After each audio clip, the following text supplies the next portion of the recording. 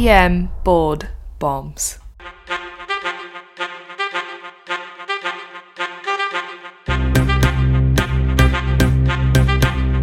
Now, here's Doctors Iltafat Hussain and Blake Briggs.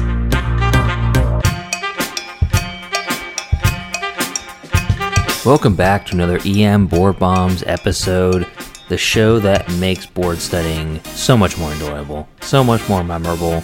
My name is Blake Briggs, and I'm not going to be joined by Dr. Hussain again today. You know, we thought he was going to be back. We did. I even said it last week. I don't like to lie to people. But he actually was just invited last minute to speak at the 20th annual seminar on constipative disease conference. He's actually planning to be the keynote speaker, and he's going to give some variation of something about water. You know, you remember a couple weeks ago, they listened to our podcast, and they were just really impressed with his passion for H2O. So he said he'll be back next week. I'm going to take his word for it this time, but I don't know. We can't hold our breath, but we promise we haven't let him go. He's still around, but you get the complete package maybe next week. We'll see. You're stuck with me. So remember, for each 15-minute episode, you gain high-yield board knowledge. As we like to say, come for the stems, but stay for the content. You can sign up on our website for so many awesome things. Free updates when new episodes come out, like new handouts, like our study guides, which are just such a big hit, and podcast episodes, as well as free review quizzes. We tell you when we put new quizzes up. You can test your knowledge on these topics. You can go to our website at emboardbombs.com. Again, we have an airway module that is really just kicking butt and taking names. It's awesome. Over 1,000 people have viewed it now. Again, go to emboardbombs.com for that airway module. You can also find us on Twitter and Instagram at emboardbombs. Let's dive right into this topic. So you're caring for a 24-year-old male who comes to the ED after cutting his foot. He states he was at a family reunion in West Virginia when he entered the annual can crushing contest. He describes the event as a race to stomp out a line of empty Mountain Dew cans while barefoot. He reports he is the reigning champion. However, this year his cousin took the lead only because he stopped after cutting his right heel on the third can. He states luckily this can had some residual Dewski on it that he poured over his wound to help cleanse and stop the bleeding. Great idea.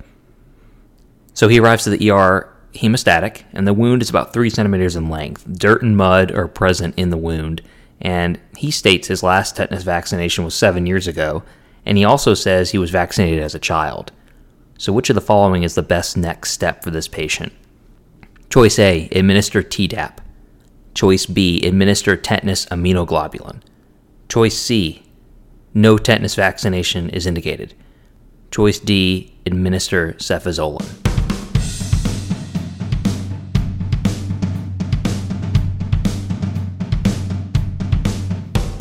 Correct answer here is going to be choice A, administer Tdap. Not too hard of a question here.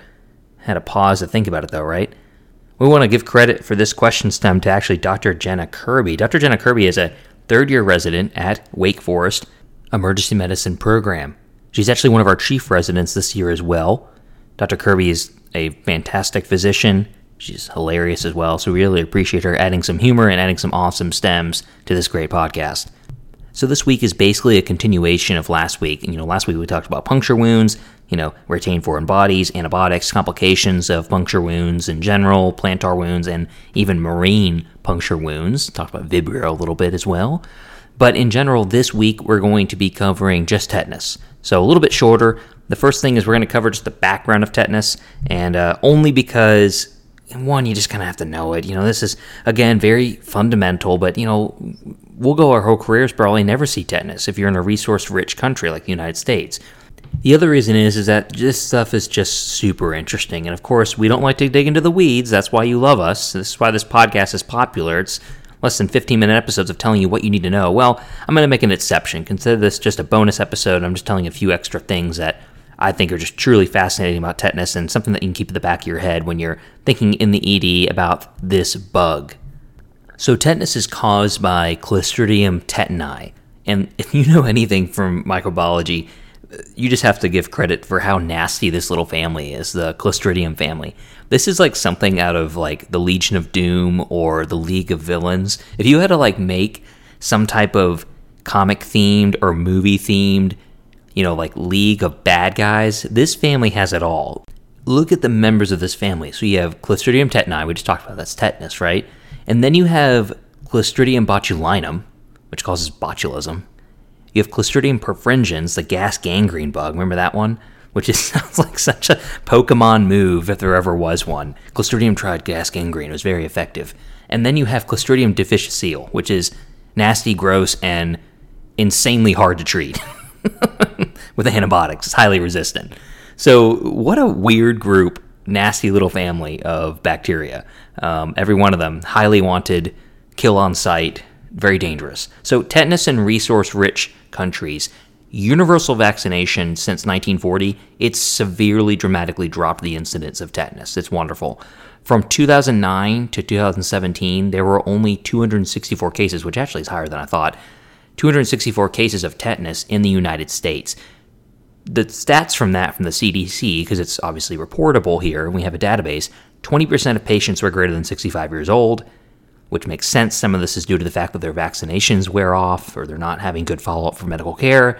And then 10% of those cases were less than 20. So maybe they didn't finish their vaccination series, etc. The overall case fatality of all those 264 cases was 7%. All those deaths were greater than 55 years old. Nobody younger than 55 died of tetanus. So one more purely interesting stat here is from resource-limited countries. Unfortunately, case fatality rates have not declined or changed in decades. So remember that 7% case fatality rate in the United States, and it's hard to track these, because there's no real databases to follow. In 2016 alone, there was 50 to 80,000 approximate deaths from tetanus. What? That's insane. So keep in mind that this is still a big disease elsewhere. In general, the incubation is long. It can range from 3 to 21 days. So that's important to know, and that's why often people forget about vaccinations of tetanus in the ER, right? When people come in with wounds and injuries, because, hey, it's out of sight, out of mind, right? It's not really an issue until 3 to 21 days later. In general, the presentation of general tetanus infection would be, 80% of these patients have lockjaw initially, that trismus of their jaw. They can have tachycardia, diaphoresis. They can later have cardiac arrhythmias. The classic physical exam findings are going to be tonic contractions of, skeletal muscle and muscle spasms that are extremely painful. And these spasms are triggered by almost anything, any type of stimuli, noises, light, touch. These patients can have stiff neck. They can have the classic sketchy little Cheshire cat smile, the rhizus sardonicus. They have rigid abdomen. And then the $10 word of the day. Hello, this is the letter O. Just like Sesame Street here, we'll do a letter word of the day. The letter of the day is O. O for opisthotonus. Or if you're from across the pond, aka the UK, you're going to pronounce this word opisthotonus, which is this crazy Greek word for behind tension. Just nuts. It's a state of severe hyperextension and spasticity, and it involves individuals like head, neck, spinal column, and they enter into this complete bridging or arching position of their back. There's famous pictures of this all over the internet. I'm sure professors in medicine have used this in all their slideshows to talk about tetanus and microbiology. It's there's one classic one of that guy with his shirt off, arching his back. It's heavily romanticized, one of those classic medical conditions, which thankfully is just not really around anymore in resource-rich countries. And thankfully, this is the case because what a horrible way to die. Very painful muscle spasms, and late on in the disease course, the patients will start having apneic periods from their upper airway obstruction and contraction of their thoracic muscles of their chest. And the duration of this whole painful disease, awful disease, is 4 to 6 weeks.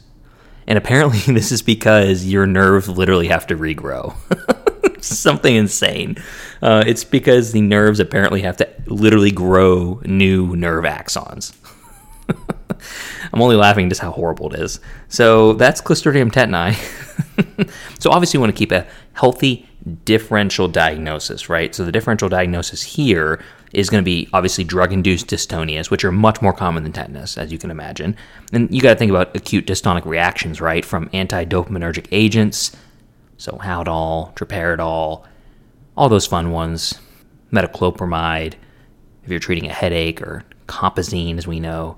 We can think about local trismus from dental infections, but they wouldn't have all the crazy systemic symptoms like tetanus gives.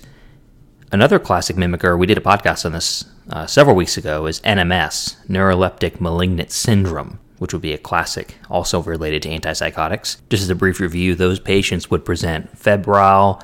They usually have that quote-unquote lead pipe rigidity, and they're going to have altered mental status as well. And of course, it's in the setting of recent antipsychotic usage. Finally, on our list of rare but really prevalent board presentations would be strychnine toxicity.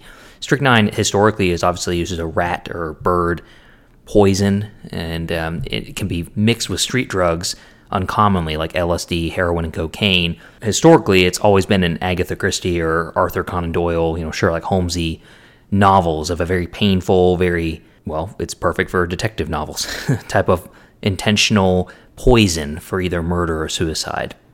That's going to present almost exactly like tetanus, rhisis sardonicus, arching of the back, etc. So let's get into the particulars about the vaccination course and why some of these answers are incorrect.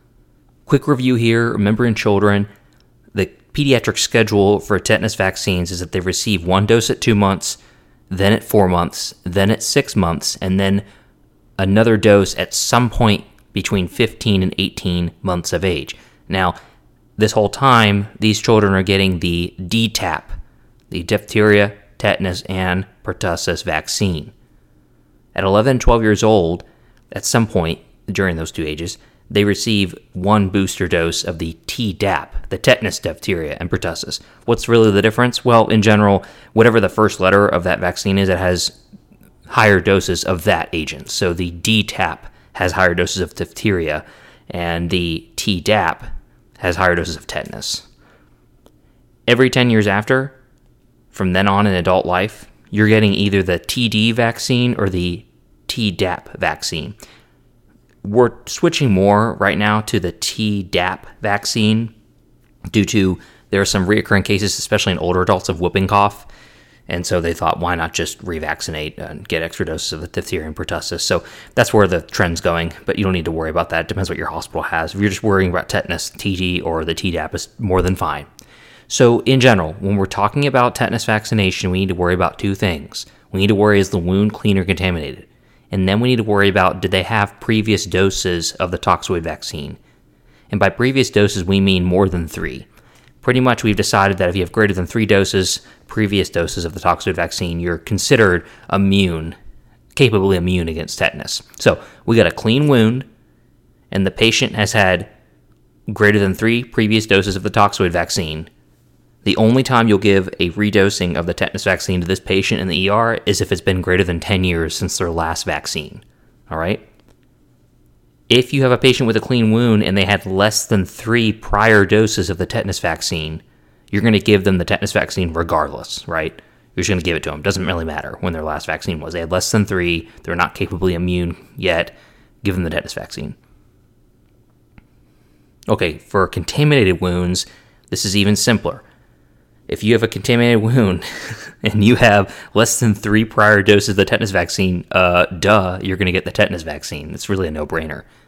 Here's where it changes, though. So if you have a contaminated wound and it's greater than 5 years since your last tetanus vaccine, but you've had 3 prior doses in the past, you still get it. So let's say you're capably immune, you had all your prior doses, meaning greater than 3, and it's less than 5 years since your last vaccine. You're okay. You don't need it again. Now, immunoglobulin. Let's finish up with that. So when we're talking about the tetanus human immunoglobulin, this is going to be given to people that only have one condition, a contaminated wound, and they are not fully immune against tetanus. It means they've had less than 3 prior doses. So you're going to give them the vaccine and the immunoglobulin. Makes sense, right? And by contaminated wound, we've said everything before about this definition, right? Dirt, feces, soil, saliva, frostbite, burns, depending on the burn. Done. That's really about it. All right. I'm going to have a table posted with this podcast on our website for the tetanus vaccine schedule. You can also just check out one of our handouts on our website, which is on the suture guide. Just scroll down to our page, and you can use the search bar in our handout section and search for the suture and wound care guide. That'll also have the tetanus guide posted there in a nice table format. If you need to look at it one more time, have a visual instead of me just rambling off tetanus facts. All right, with our time remaining, let's go over the reason why some of these answers are incorrect. So remember that this patient has a contaminated wound. There's dirt, there's mud present. It's 3 centimeters in length. His last tetanus vaccine was 7 years ago. So according to the table, this is a contaminated wound. You need to have tetanus vaccine given if his last vaccination was greater than 5 years. So that's what we're going to do. He was vaccinated as a child. We assume he had his full vaccine series in this question, so he does not need tetanus immunoglobulin in this case. Choice C is wrong, obviously, because he needs tetanus vaccination. And choice D is wrong because this isn't an infected wound. He's presenting less than a few hours after the incident. There's no way it's infected already. There's no suggestion in this question stem of an open fracture or a deep wound. And so on the boards, antibiotics are not indicated. I know in real life that there are a lot of physicians in some institutions who just go ahead and just give prophylactic antibiotics. That's a whole debate for another day. There's no studies really to support that at all, prophylactic antibiotics, if it's not an open fracture. That's not going to be tested on the boards. The only time you give IV antibiotics for prophylaxis is an open fracture. So just keep that in mind. That's why choice D was wrong on this question. So I believe the summary is pretty straightforward. We don't have to go over the whole table again. Just check it out when we post it online. Just remember your differential diagnosis for tetanic contractions of skeletal muscle and spasms. Remember NMS, drug-induced dystonias, strychnine poisoning, dental infections, if it's in jaw trismus, that sort of thing. So keep in mind a differential. That's going to be a lot more common than actually tetanus, but remember tetanus is a huge problem worldwide still. So if you have any questions, feel free to reach out to us for any topic suggestions, or if you have any comments or feedback, really just please drop us Apple reviews. Really help boost our rankings in Apple Podcasts. It would be really awesome if you can help with that. Remember that you can find us on Twitter. Our handle is @EMBoardBombs, and that is another board bomb delivered. Hopefully Iltafat does join us next week, because I'm getting tired to do this in love. All right, see you next time.